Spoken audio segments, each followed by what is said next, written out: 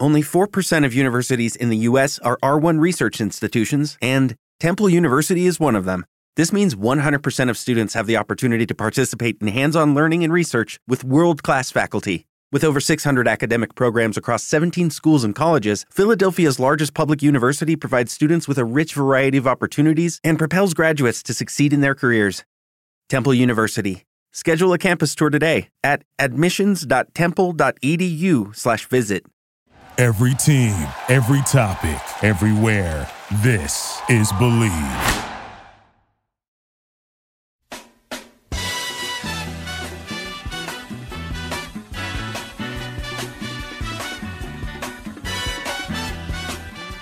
Hey guys, it's another episode of the Believe in Padres Prospects podcast on the Believe Podcast Network, San Diego's #1 sports podcast network. There's no Wade, but we're still doing episode 42. Got Eric Cross on the show, special guest. He's the lead MLB and fantasy baseball writer and prospect analyst for Fantrax. And he also does his own podcast, which just started, called the 5 Tool Pod. I encourage you guys to all check that out. And that's going to be it for today. He and we're going to go over a lot of, baseball starting again with Korean Baseball League, the Korean Baseball Organization. That's going to happen starting tonight. We're recording this on Monday, early evening. So by next week, we're going to have a lot of Korean baseball to talk about, plus some Taiwanese baseball. They call it the Chinese Professional Baseball League in Taiwan. So going over that, lots of Padres prospect talk, some fantasy talk. He's a big fantasy guy. Really enjoyed having him on. But before we get to Eric, you can still have some fun betting at betonline.ag. There's no NBA, no NHL, no MLB, but like I just said, some KBO. There's poker, other things to bet on. Hit the roulette tables, the virtual roulette tables. Hundreds of places to wager, including online blackjack, poker, esports, the elections. Are some able to gamble in the elections? And the big $750,000 poker series. They're still fun to be had, so go to betonline.ag and use the promo code MYPOD100 to receive your welcome bonus on your first deposit. Again, that's betonline.ag. Use the promo code MYPOD100. BetOnline, your online wagering experts. So let's get to Eric Cross. All right, joining the show now is guest Eric Cross. He's the lead MLB fantasy baseball writer and prospect analyst for Fantrax. Sorry, that was a mouthful. And co-host of the 5 Tool Pod. What's up, Eric? Thanks for coming on the show. Hey, man, thanks for having me on. It's always good to talk some prospects, especially during this tough time where I'll talk baseball anytime. How have you been holding up? How have you and your business, because I don't know, doing podcasts and writing stuff, we're both kind of in the same business-ish kind of thing, creating content from baseball. So I was curious how your podcast is doing and how you've been filling your time lately. Yeah, so luckily, since I do a lot of dynasty and prospect work, whether it's on the pod or in written content, I have a lot of ideas, and I'm able to I have this whole whiteboard just full of ideas I've been picking at here, and updating my rankings and updating looking at more scouting reports, updating my views on prospects and whatnot. So it's been good, and the pod's been great. We've been fine-tuning. We're 7 episodes in now. We've had some audio issues, so we're kind of fine-tuning, getting everything going better. But it seems like we're getting better every week with that. And we just had probably our best episode so far. Had Nick Pollock of Pitcher List on, talk some dynasty starting pitchers, and that was great. And we're gonna keep up the dynasty positional. Look, we'll do another part 2 of our pitching next week, or this week technically, and then go out on the relief pitching. We'll have Alex Fast on, and then move on to positional. So it's been going pretty good, and just trying to keep my my 2 children entertained as best I can, and which is not the easiest task in the world at times, but do my best. Yeah, that seems like the hardest part. Yeah. Really, I'm grateful that I don't have any other things that rely on me to survive, because I don't know how I would be doing that and this and keeping my own sanity all at the same time. Right. I've kind of found out that even though there's no news with baseball relative to playing and fantasy and stuff, which I'm a big fantasy player too. I do dynasty leagues. I do I'm in a best ball league on Prospects Live. Were you part of that too?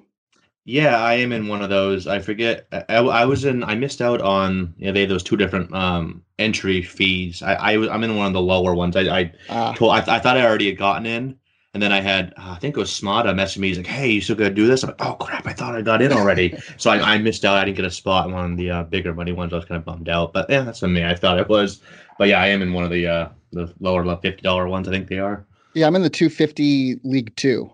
Yeah, whatever that means. Yeah, I was looking forward to that this year, and it's a bummer that we're gonna be delayed. At least I hope we're just delayed for a while. But I've kind of found out doing the podcast that this is supposed to be a prospects centric show, but I've kind of had fun just filling in the weeks. I do a weekly show, and I've had fun getting different guests in. And me and a buddy are doing like historical viewings of old Padre games and like kind of recapping them. It's kind of been fun figuring out new creative ideas to just fill the content. I'm sure you've had kind of a similar experience. Oh yeah, for sure. And my co-host, the usual host of the 5 Tool podcast, Jake Devereaux, he at Over the Monster, a Red Sox site, he's been doing something like that where he's been going back over making their all-time best 26-man roster. He's doing this one article on every player on that 26-man roster. So yeah, it's kind of get interesting to kind of fill this gap with content, especially a lot of the writers that just focus on the redraft side of fantasy baseball. That's hard because nobody's really thinking about redraft right now until we have any concrete idea of when the season's going to start. And we've been hearing rumors, out the yin yang of, it's going to start this day, it's going to start this day. But, we don't know yet until MLB comes out. We all want to believe it whenever we see a report. But, but thankfully, on the dynasty side, still get a little bit more stuff to write about. And like I said, you can, do rankings and, prospects and do I'm organizing a mock draft, a dynasty mock draft with the Fantrax Dynasty podcast as well, kind of like a joint thing between our two podcasts, get some other industry people on just to fill the time and have something else to talk about. I think fans do like that stuff too. Any kind of redrafting or drafting or prospect drafts, just see lists making, I don't care what it is. I think fans always enjoy kind of seeing that kind of stuff just because it's kind of like the building your own team kind of aspect of it. That's why we like video games and we like to practice being a GM. Right. Exactly. That's the whole thing about fantasy baseball. I always grew up, I think one of my articles, I started out, saying something along the lines of everybody's wanted to be that GM at one point, or you yell at your real life team's GM, like, oh, I would have made that trade, or I would have signed this guy instead of this guy. So that's the beauty of fantasy baseball, and especially Dynasty, where you have that control. And obviously it's not real. It's just a, fun little game we can play and win a little bit of money or some bragging rights. But it's funny. I keep going to check my teams at least every few days. Even I know nothing's changed, but it was I'm missing that, checking the scores and seeing who's doing well and fixing my lineup and looking at trade offers. It stinks, and I'm hoping to get some of that back soon. I'm in the same habit. It's on my favorites bar or on my bookmarks bar on my computer. I'll just click on it. Is there any new update on this today? Right. No, there isn't. It's almost instinctual. Nothing's changed, but your finger just goes over there and clicks on it, or on your phone or whatever. It's just you just do it out of habit. I'll click on the news section on the site, and it'll be something that happened. I don't know why it's being updated now, but it'll be so-and-so is doing this in spring training. I'm yeah, I know, but that was months ago. Why is this still? But I'm still excited to read. I'll read anything that's fresh. Right. I saw one that it was Luke Voigt is staying in shape at home and will be ready for the season. I'm okay, thank you for letting me know. The best are the videos of the guy staying in shape because I know you're staying in shape. I want to see the stuff like Rick Porcello throwing a baseball through his window. That's the only time I want to see those videos. Right. Yeah. Or I found a video that I retweeted out. It was of Wander Franco just throwing big old tires around, and everybody loved that. It's just everyone's just itching for any type of content. And thank God we'll be able to. ESPN figured out how that agreement to air some of the KBO games, so at least we'll have that. Yeah, like I told you, I don't know too much about the KBO. I haven't dug in a lot on all the Asian leagues, especially the KBO, but I'm gonna watch it. I think it starts at 1 a.m. my time on the East Coast, so yeah, I'll always watch probably an inning or two just to get some sort of baseball fix here. I was going to ask you about that. Thanks for leading into those. I'm very excited. I actually used to live in Korea. I taught English. Oh wow. And I lived in Busan, so I'm a Lotte Giants fan, and they've been historically one of the worst teams probably in the KBO. But I didn't realize they have Dan Straley on the squad this year, so I'm excited to watch them. That's right. He is over there. Yeah. Yeah, I didn't see him. I didn't see them on the schedule coming up, but I'm kind of just excited for any baseball. And for us here in San Diego, it's going to be on at 10 o'clock. That's kind of perfect for me. Just a thing to throw on baseball right before bedtime. Yeah, that's a lot easier than 1 a.m. Yeah, I'm really excited for it. I didn't even watch that much when I was over there because I didn't have television that could watch Korean stuff in my room, but went to a few games and they're really fun and energetic. And I've never been more excited for Asian baseball on ESPN. I think they should have this more often. I mean, what else does ESPN have to put on except for Sports Center, the 10th viewing of the same show at night? Why not throw on a KBO game or a Taiwan game, especially if there are MLB players that used to be here that are over there now? I think it's a good idea. Oh, absolutely. And they can do it on all sports too. Like you said, you hit it right in the head from like basically, 1 a.m. through when they get back to the morning cycles of Sports Center.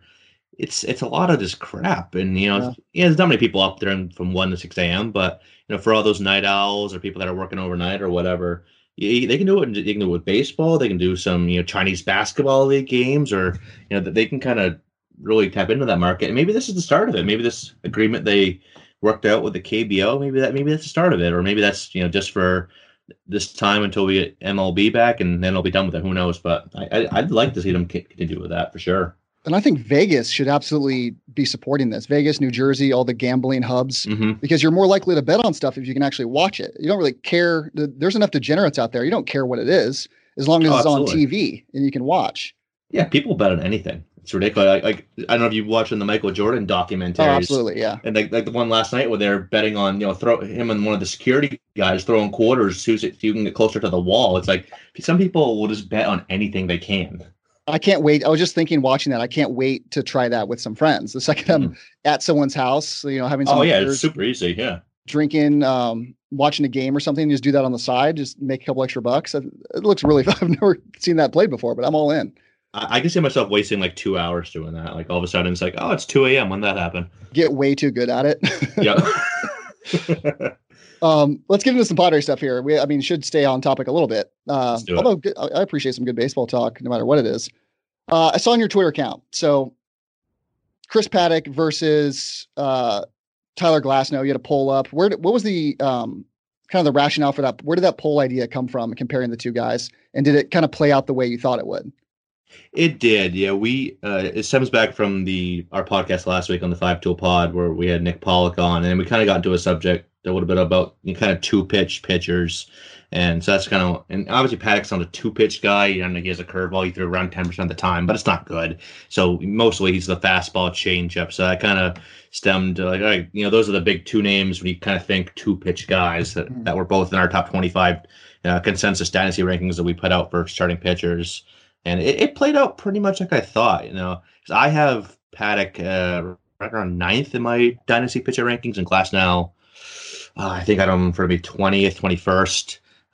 And last time I checked, it was about a 2/3 to 1/3 split towards Paddack. So it did play out like I thought. Well, we're excited about that. I think we're a little too, just judging by the crazy people on Padres Twitter, probably a little too enthusiastic about Paddack for what he's going to be. I don't see him ever being like a true ace, but we're definitely love the stuff. Like you mentioned, I think he needs a third pitch, and he's been working on stuff kind of secretly behind closed doors. I think working on that curveball, and if he can develop a third pitch, obviously things can change. But for what he is right now, I just don't want people's expectations to be too high. Over Tyler Glasnow, I think that's a really good comparison. I think those guys are close, especially with Glasnow's resurgence last year. Was a top prospect, wasn't working out, then kind of exploded again finally, and then got hurt, I think, to finish his season last year. But I thought it was right on. I was surprised a little bit that Paddack was getting so much more love, kind of the East Coast versus West Coast. Yeah, that could be it. The reason why I go Paddack over, and I like Glasnow too, but obviously you mentioned one of those things that Glasnow has had a hard time staying healthy, and yes, Paddock, had the surgery a couple years ago as well. But it doesn't seem like he's in like a walking IL stint waiting to happen like Glasnow is. Every time I see Glasnow pitch, I'm just waiting for him to tweak something and go back on the IL. So that factors into it. And then another thing that I always look at, and something I've been focusing more and more on as I get more and more into the scouting department, is command and control, and something I've been valuing a lot more lately. And I give Paddock the edge there. Except the curveball, it's a work in progress. I did hear the same thing, that he's been working on it. So hopefully that can turn into at least an average. He doesn't need to be good with it, just like average, I think would be great. But I do agree with your assessment on Paddock. I don't think he's going to be an ace, but I think a comp that has popped into my head lately is kind of like a Kyle Hendricks, but with like more strikeout potential. Kyle Hendricks, he's been like, nobody likes Kyle Hendricks. He's kind of boring, but every year he's just produces. He's one of the top, I'd say 30 or so pitchers in the league, and he's just there. He's produces a solid ratio. Doesn't really have a lot of those blow up starts, but he doesn't strike out too many guys. I think Paddock will have more strikeout potential, especially if he does get that curveball a little better. But it's someone that's just to be a really, really good pitcher, like a really good number 2 for a long time. But maybe that's a number 2 behind Mackenzie Gore once he gets up. But I think he's gonna be a good complement to Gore and Patino, and this would be a really dominant 1, 2, 3 for a long time. Man, I hope so. And if those guys all stay healthy and reach their potential, it's going to be a really fun top 3. Another the age of the big 3 pitchers has kind of gone, hasn't it? Didn't it used to be the last really good ones? I'm thinking off the top of my head, the A's, obviously, in the early 2000s. And then before that, like the Braves. Yeah, the Braves. But other than that, the big 3 pitchers, the Padres could grow their own, and it could potentially be one of those level trios in my mind. Oh, for sure. And it doesn't even stop there too. Those are the 3 everyone talks about, and rightfully so. But that you look up and down this this system, and obviously they have Dinelson Lamet, who he's kind of can be shaky, but he could be like a high strikeout number 4 type of starter. And they got I still have some hope for Adrian Morejon to do something. And they got Ryan Weathers in the lower levels and Joey Cantillo, so they can really mix and match here. Obviously, I think those 3 we just talked about are probably locked in, but they have a lot of options for the fill up the rest of that rotation. Garrett Richards is there too, and he's been good, but obviously hurt all the freaking time. But this would be really good. A couple, and don't forget, someone that people always forget about, and he hasn't pitched in like 43 years, so I get why. But Anderson Espinosa was a top 25 overall prospect. Was it 2015, 2016 or so, back when he was still with my Red Sox. So yeah, he hasn't pitched since like August of 2016, but that upside is still there. So maybe he's a bullpen arm going forward, because he the smaller frame, all the arm issues, shoulder and elbow, which is really, really worrisome. So maybe they move him to the bullpen. They probably should down the road if they want to get anything productive out of him. But and then throwing like a Miguel Baez, could be a nice bullpen arm, and Reggie Lawson. There's so much pitching talent in this system that they could have a nice homegrown rotation and half their bullpen as well. So if I was a Padres fan, I'd be excited. It's great because there's no pressure on a lot of those other guys, those second tier guys, to have to make an impact in the rotation. Like even Joey Cantillo, who probably profiles better as a starter than a reliever because his stuff isn't maybe as explosive. But there in Baez, there's no pressure on Baez or Morejon or Weathers to have to make the rotation and be an impact guy right away. They can slide in as a 4-5. They can come up through the bullpen, kind of like the route some of the guys with the Cardinals used to do, like Wainwright. You start the guy in the bullpen, you keep him as a long guy, maybe you make him a closer, and then see if an opening presents itself. Then there you go. But I like that the depth here enables them to. They don't have to rush into these guys. Patino, Gore, Paddock are the dudes, but the lower level guys could make just as big an impact in the bullpen and be really good in the bullpen, save a lot of money. Absolutely. You hit it right on the head. And, the Padres have been obviously one of the systems that does like to push guys a little more. We know obviously saw that with Tatis and Paddock last year, and we could see that with Gore and Patino this year. But, they don't have to. Obviously, people want to see results. Everyone's been talking about how good this Padre system is for the last handful of 4 or 5 years. And yeah, they started producing some of these guys, but I think this is the time, like, all right, let's start seeing more and more of these names come up and actually produce at the major league level. Obviously we got Tatis and Paddock, but let's get Gore up here. Let's get Patino up here. Let's get Taylor Trammell up here in the next year or so, and Morejon, and then, a little bit further down the road, CJ Abrams and guys like that. But I think you're going to see some of these prospects turn into some really good ball players and, fill out, and even on the offensive side of things too. Obviously the pitching kind of takes the forefront here, and rightfully so. But there's a lot of good hitters in this system too, and they'll probably add another 1 or 2 in this draft as well. So my co-host Wade, who isn't here today, would probably love you. I just noticed that CJ Abrams is in your top 10 overall dynasty prospects, yes. And I think obviously everyone really likes him, but you seem even higher than Mo. Probably one of the more aggressive people I've seen on him. One spot after Gore in your rankings. What's your reasoning for being this high on him? He hasn't even played a full season of pro ball yet, and he's basically only played rookie ball to this point. He has. I've done a lot of digging into CJ Abrams, and after the draft, I liked him quite a bit. I think I probably had him around 20th to or low 20s in my rankings. Maybe it was high teens, and I had him behind for that draft class behind Andrew Vaughn, and then if you factor in the J2 guys, Jason Dominguez as well. But the more and more I look into CJ Abrams, more video I watch, and I've talked to a few scouts, a scouting friend of mine that covers a lot of the Arizona. Saw a ton of CJ Abrams and just couldn't stop raving about him. And he wrote an article, and he listed him as the number 2 player in the Arizona League behind Marcus Luciano of the Giants. So, everything I've heard about Abrams is just glowing, as glowing can be. And like I said, I've just been watching so much video. Obviously, the speed is double plus 280 grade, depending on where you look. I have it probably more down towards 70 grade, but still, that's ridiculously fast. Who's it? Ray Butler of Prospects 365 threw out the name, Trey Turner, which I like, and I thought about that name as a comp too. And I think he might even have more power and maybe even a better hit tool than Trey Turner.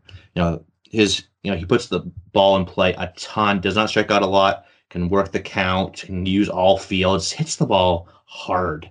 So I think the power obviously is the last thing to come, and I think it can. I think assuming he adds bulk, he still got some projection left in that frame, so I think he can add a little bit of bulk here before his development's all done, and just start driving the ball more in the air. I think there's 20 homer pop, maybe even, I think 25 at peak, like as a ceiling, best case scenario. I think that's in play. I think you could see him, when he gets to be 24, 25, 26 in that range, have some of those low 20s homer seasons, go along with a 280 to 300 average, 30 to 40 steals, just that all-around package. And when you factor in, when you put towards a fantasy aspect, look how highly Trey Turner has been valued in fantasy leagues for a long time due to that speed and the fact that he's not just a decoy, and he can also hits for average, hit a little bit of power as well. So I think how speed gets valued, and the fact that Abrams can bring a lot to the table as well at the plate, I think that's going to make him just an absolute stud, and someone obviously he's probably going to hit first or second in the order, score a crap ton of runs as well. So I think just the fact that he's going to be probably a stud in 4 of the 5 categories, and maybe RBI, he doesn't get a lot of that hitting at the top of the order, but this guy is just like an all-round stud offensively waiting to happen. And whether it happen, whether it probably won't be at shortstop, obviously with Tatis, maybe at second base, maybe at center field, who knows? I've heard people say, "Oh, I don't want him if he's not at shortstop." Like, what? You don't want a guy that can maybe go 300, 20, 40? I don't care what position you're at. That's a damn good season right there. Someone that would be like a first-round fantasy talent. So, obviously it's a long way to go. Like you said, he hasn't played his first full season yet, and obviously this year doesn't help. But I think this is a guy that definitely has that potential to just be an absolute offensive stud when you factor in his contact skills, his approach, the budding power, if that continues like I think it can, and obviously the elite speed as well. Do you see him progression-wise being like one level per year, kind of like the standard, or Do the Padres make an adjustment with him being like such a dynamic player, kind of like they did with Paddock or Tatis, moving him up more aggressively? What do you think his timeline is like? Is the Padres, Preller is kind of building the team to win right now. Do you think he's up in maybe 2 or 3 years? I think he can. I think he's a more advanced prep bat than most. So I think, he'd probably start this year if we have a minor league season, probably at low A. I could see him getting, some couple months there, moving to high A. Whether he has enough time in this shortened season, who knows? But kind of in a general sense, I could see him, after a couple months going to high A, then maybe starting back at high A next year, double A, and maybe seeing him 2022 to maybe 2023 at the latest. So I think it's due to the contact skills and the approach. He's a more advanced hitter than most his age that you'll see. So I do think he can move a little quicker than 1 level per year, maybe 1.5 levels, or 2 levels 1 year, 1 level the next. Once he gets up into the higher minors, but I think that plus the kind of the MO of this Padre system, especially. And they don't push everybody. That's, people think they push everybody. They don't. Mm-hmm. Obviously, they have to show that they can handle it, obviously. And I think Abrams is going to be one that can. Everything I've seen from him so far, looks like this guy's going to be the real deal. So, we'll see. Obviously, he's still only, I think, 8. Even I don't even think he's 19 yet. If he is, he's barely 19. So, but it'll be interesting to see. But I do think he's one that can move quicker than most high school bats you see. What have you thought of the Padres' draft strategy since Preller started? They seem like they kind of alternate years where they go really high upside, high school prep player, either pitcher or hitter. It doesn't really matter. Just who's the best on the board. It seems like Preller just has his list. Who's the best guy? I don't care how close they are to the majors. I don't care about development time. But then so he takes Mackenzie Gore, he takes CJ Abrams.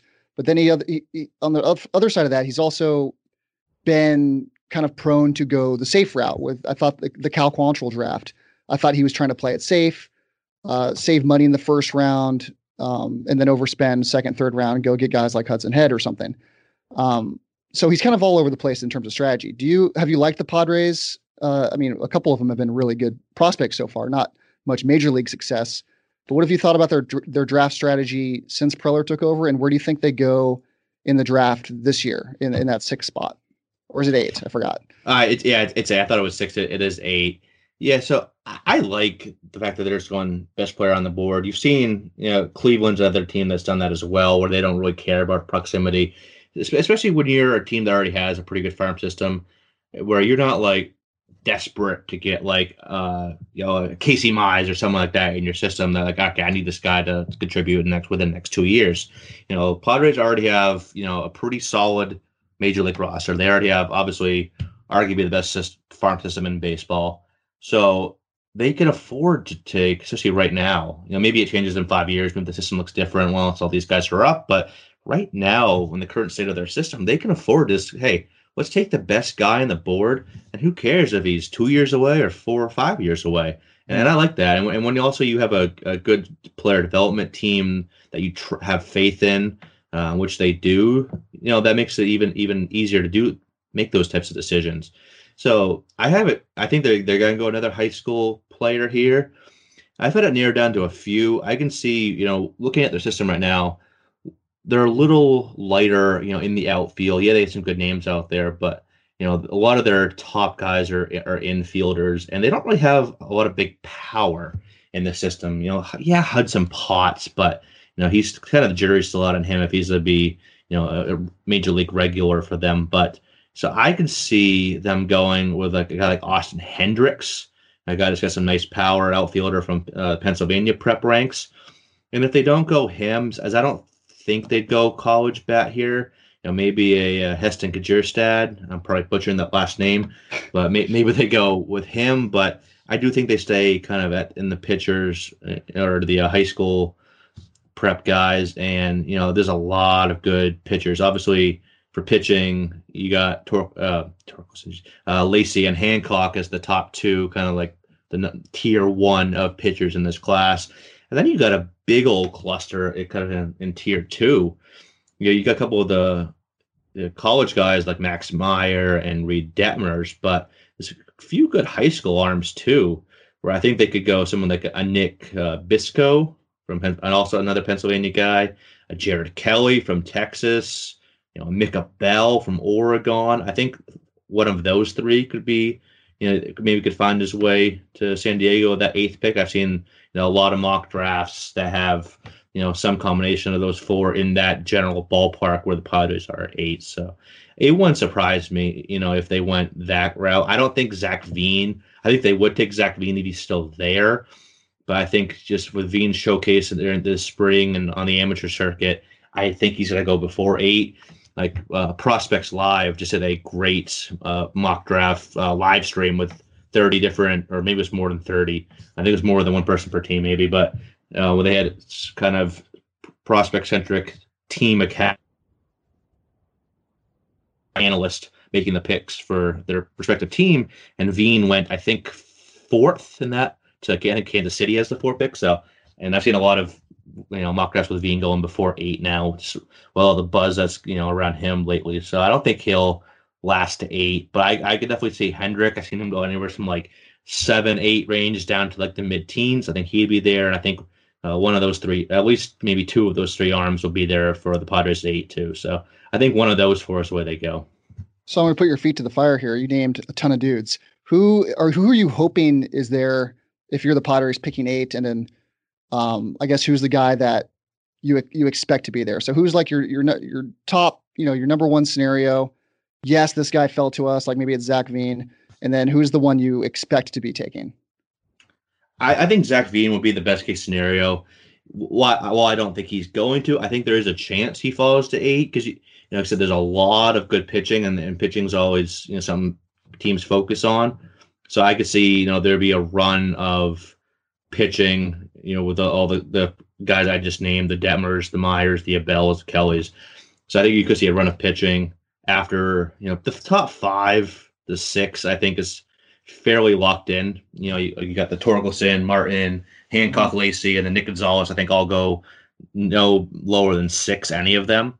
Mm-hmm. And then you'll probably see, someone jump up with them into that top 6. So maybe Veen drops, but I think I could think going Jared Kelly. That's the name that kind of sticks out the most to me. He's a big righty from Texas. Electric arsenal, 6'3". Get some good command, good 4-pitch arsenal as well. So I could see them going with him at that spot. I really like the best player available approach. It's baseball. These guys take a long time to develop. I don't care about position. I don't think anybody should care about what position. Like, we have too many arms in the system. I don't want to draft a pitcher. Well, that's really dumb because pitchers get hurt all the time, and you can never have too much pitching. And things happen at the major league level. It does not matter. Like even in dynasty baseball, if I remember, this is a good example. Years ago, I had Mookie Betts is a second base prospect come up the Red Sox. You're a Red Sox guy, so you remember this. And I was thinking about flipping him for someone. This is before he became the Mookie Betts we know. And the guy I was talking with was like, yeah, they've got Dustin Pedroia at second. I don't really want Mookie Betts. How about this other? I think he wanted Nick Kingham instead. And looking back, how stupid is that logic where you don't want the talent because of the position? It doesn't. If the guy's good enough, you'll find a place for him to play no matter what. And I feel the same way about the draft. However, because the Padres have been rebuilding for so long, it seems like, and they've started to construct the roster in a way at the major league level that is close to competing over the next 1, 2, 3 years. If you have guys on your board that are close to each other, let's say Zach Veen, you have at 8, and you have Garrett Mitchell, a guy you haven't mentioned yet, at 9, who's probably closer to the majors, can help you in a year or 2, and Veen is maybe 4 or 5 years away.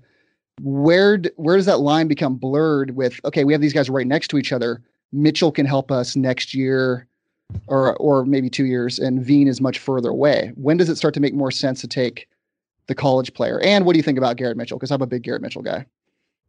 I'm a big Garrett Mitchell guy as well. He's inside my top 10 overall. I definitely think that could be an area they go. So I think he's a power bat, or he's not power bat. Let me phrase that. He's got some decent power, and he's obviously got some good speed, nice hit tool. I think he could be a nice all-around player.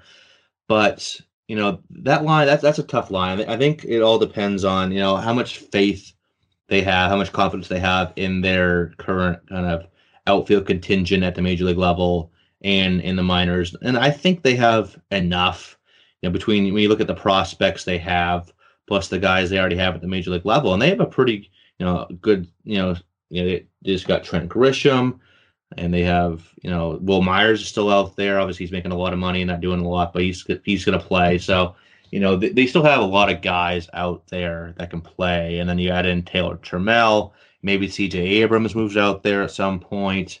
Edward Olivares is a very underrated guy that could be. Love that guy, yeah. Yeah, maybe he's just a high leverage fourth outfielder, but I think he could be, if given the chance, potential to start. I think he could fit in well. But yeah, it is tough. I think, like I said, it depends on how they feel about their current outfield core and how they see. I think the big thing would be how they see C.J. Abrams. Do they see him as a guy that can shift over to second? Do they see him as a guy that can move up the center field? Which I think those are the two logical ending points for him. Obviously, you got Tatis and Machado on the left side of that infield, so. He doesn't really profile as a corner guy. Obviously, he's not going to first base, but the second or center field. So I think that'll, be a big determining factor if they go, a guy like Garrett Mitchell. But, to get back to your other point too, where, one of the local sports talk radio up here in Maine, one of the two hosts, when it comes to prospects, he's always had a saying, these things have a way of working themselves out. You think, oh, they got all these pitchers, how are they going to fit them in? It'll work itself out. Someone will bust out. Someone will get injured, So that's why prospect, position depth for prospects, whether at the major league level or in fantasy, I think is overrated, especially more so overrated in the fantasy side where you can make trades. It doesn't matter if I already got these 4 great shortstops. I don't need a 5th. Why not? If he's better than the other person you're looking at, take him. You can make trades, people, and in this day and age, prospects are always moving positions. Mm-hmm. It's rare. I'd love to see the percentage. Obviously, there's no way you could figure this out, but like what position they were drafted or signed at when they're coming to high school, college, or Dominican Republic, Venezuela, wherever, and then where they end up playing when they get to the majors, if they get there. It's like, I bet you there's at least 30 to 40% end up at a different spot, especially these young shortstops. So not everyone can play shortstop. You look at all the international guys, like they're all shortstops. Like, okay, you can't have 800 shortstops in the major leagues. It's just not how it works. Mm-hmm. So especially when you're in the lower levels of the minors, like a C.J. Abrams, it doesn't matter. You already have shortstops, fine. You already have too many outfielders, whatever. Go for the talent. Like I said, these things have a way of working themselves out. People move positions. People, get traded from the major league level, opens up spots. These things always have a way. Talent will play, and which are the Rockies? They hate talented hitters. So, but all the other 29 teams, talent plays, and that talent will usually find its way into the lineup somewhere or another. So, I think positional depth for prospects and fantasy is way overrated. Until recently, the Orioles hated anyone that wasn't born in the U.S. They just refused to go scout and sign guys abroad until recently when they changed administrations finally. I think we found your next writing project, at least. You can go back and figure out the percentage of players that have changed positions. I'd read that. Yeah, maybe I just focus on a certain maybe I just go like the first X number of rounds from every draft or something, and then I can look at the internet, like the top, X number of international guys, just make it a limited number of players just to get some sort of a sample size. But yeah, that actually makes something. Maybe I don't know if I'll do an article or just tweet it out. I don't know. It'd be a good little project. Maybe I'll put it down on my idea board here, where something to pass the time, maybe like June, July or so. If we still don't have any baseball, but that'd be interesting to kind of dig into, because I do think that, like I said, at least 30 to 40% probably change. Obviously, this is for position players, but they change positions. You see a lot of first basemen move to the outfield move to first base, third base move to first base if they're not agile enough to stay over at third, short move to third if they outgrow the position. You see all these prospects change positions, so that'd be a little fun thing to dig into for sure. Perfect for the idea board. I love a good idea board, and this is what idea boards are for. with the baseball season kind of on hold here in the minor leagues, maybe not happening. They've talked about, having the shorter MLB season with no minor leagues. How do you think that impacts things like your rankings and your draft analysis of guys that you might not even see this year? Because the 18-year-olds, the 19-year-olds who typically play in rookie ball or low A aren't going to get to be able to go on those expanded rosters, even if they do expand the major league rosters. They're not there yet with their development. Some of the older guys, it won't matter as much. But how does that affect things like your rankings and affect these guys' development curve as they're coming up through the system? Yeah, it's tough. That's been a popular question.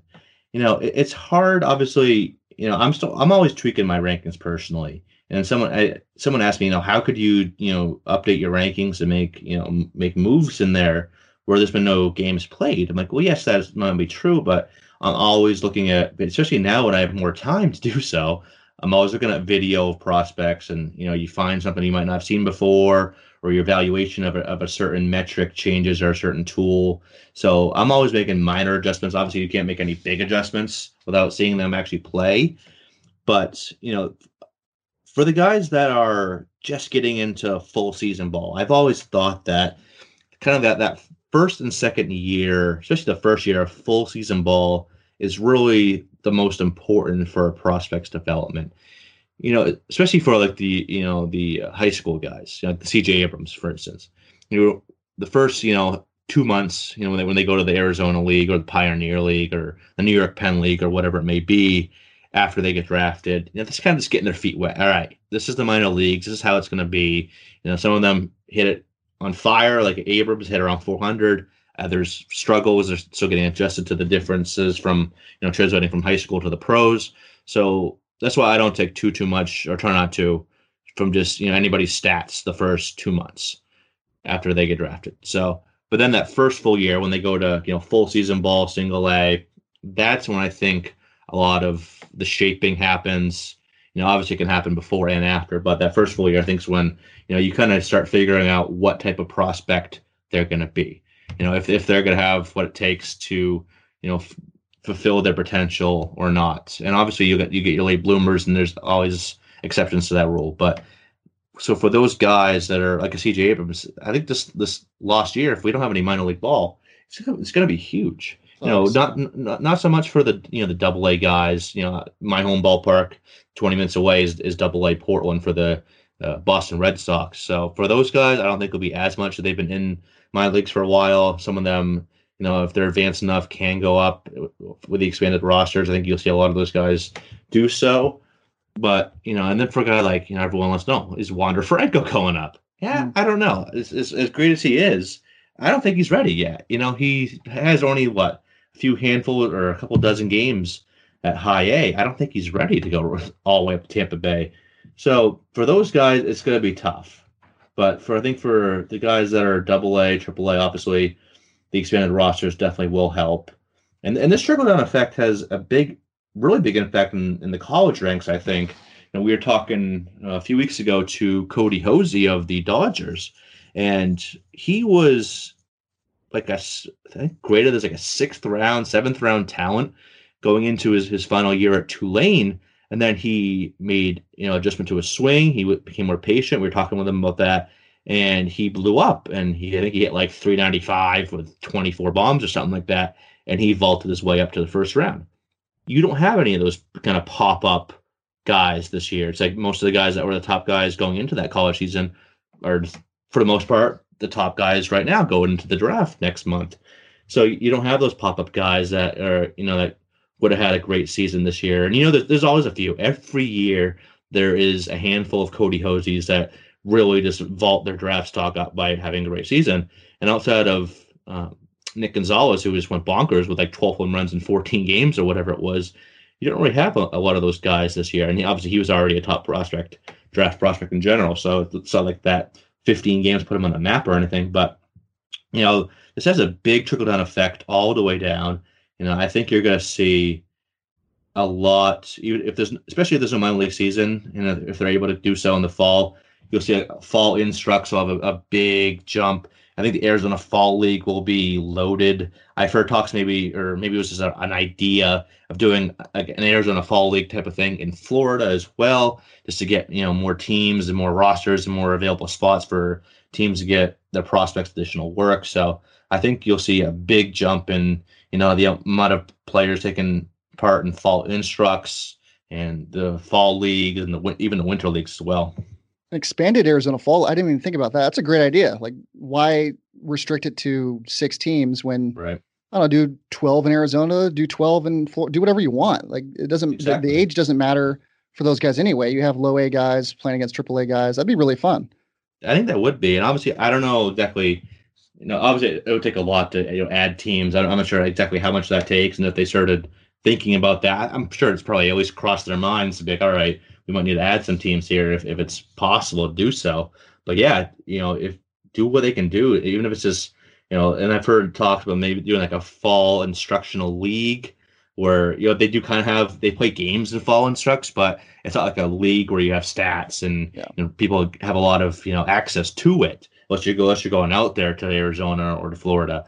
So I think that'll be maybe a bigger impact, and maybe it's something we haven't even thought of yet. So I do think, those baseball minds are at least having those conversations right now of, all right, if we have no minor league season and only, the upper echelon of prospects and the upper levels are getting called up to these expanded rosters, what are we going to do, or what even can we do? Maybe we were still in a point where we can't have any baseball or minor league. Who knows? So it's obviously a weird time, but I think those talks are definitely being had, and hopefully they do something because I've come to the deal with that fact that I'm not going to probably see any live games during the actual season up here. Obviously, maybe hopefully the fall leagues will happen, so I can go out there again. But it's going to be interesting for sure.